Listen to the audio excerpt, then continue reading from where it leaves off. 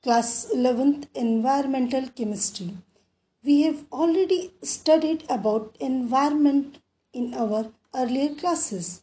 Environmental studies deals with the sum of all social, economical, biological, physical and chemical interrelations with our surroundings. In this unit, the focus will be on environmental chemistry. Environmental chemistry deals with the study of the origin, transport, reactions, effects and effects of chemical species in the environment. Let us discuss some important aspects of environmental chemistry. In this episode, we'll discuss about the environmental pollution. Environmental pollution is the effect of undesirable changes in our surrounding that have harmful effect on plants, animals and human beings. A substance which causes pollution is known as pollutant. Pollutant can be solid, liquid or gaseous substance present in greater concentration than in natural abundance and are produced due to human activities or due to natural happenings.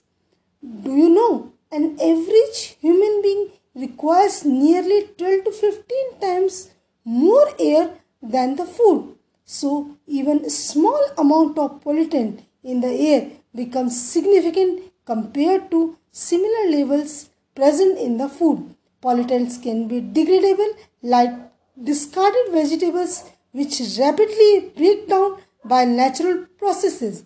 On the other hand, pollutants which are slowly degradable remains in the environment in an unchanged form for many decades. For example, substances such as dichloro, diphenyl, trichloroethane, that is DDT, plastic materials, heavy metals, many chemicals, nuclear wastes, etc. once released into the environment are difficult to remove. These pollutants cannot be degraded by natural processes and are harmful to living organisms. In this process of environmental pollution, pollutants originate from a source and get transported by air or water or are dumped into the soil by human beings. In this episode, we will discuss about the atmospheric pollution. The atmosphere that surrounds the earth is not of the same thickness at all heights. There are concentric layers of air or regions and each layer has different density. The lowest region of atmosphere in which the human being along with other organisms live is called troposphere. It extends up to the height of 10 km from sea level. Above the troposphere between 10 and 50 km above sea level lies stratosphere. Troposphere is a turbulent, dusty zone containing air, much water vapor and clouds. This is the region of strong air movement and cloud formation. The stratosphere, on the other hand, contains dinitrogen, dioxygen, ozone and little water vapor.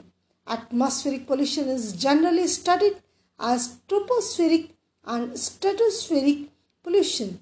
The presence of ozone in the stratosphere prevents about 99.5% of the sun's harmful ultraviolet radiations from reaching the earth's surface and thereby protecting humans and other animals from its effect.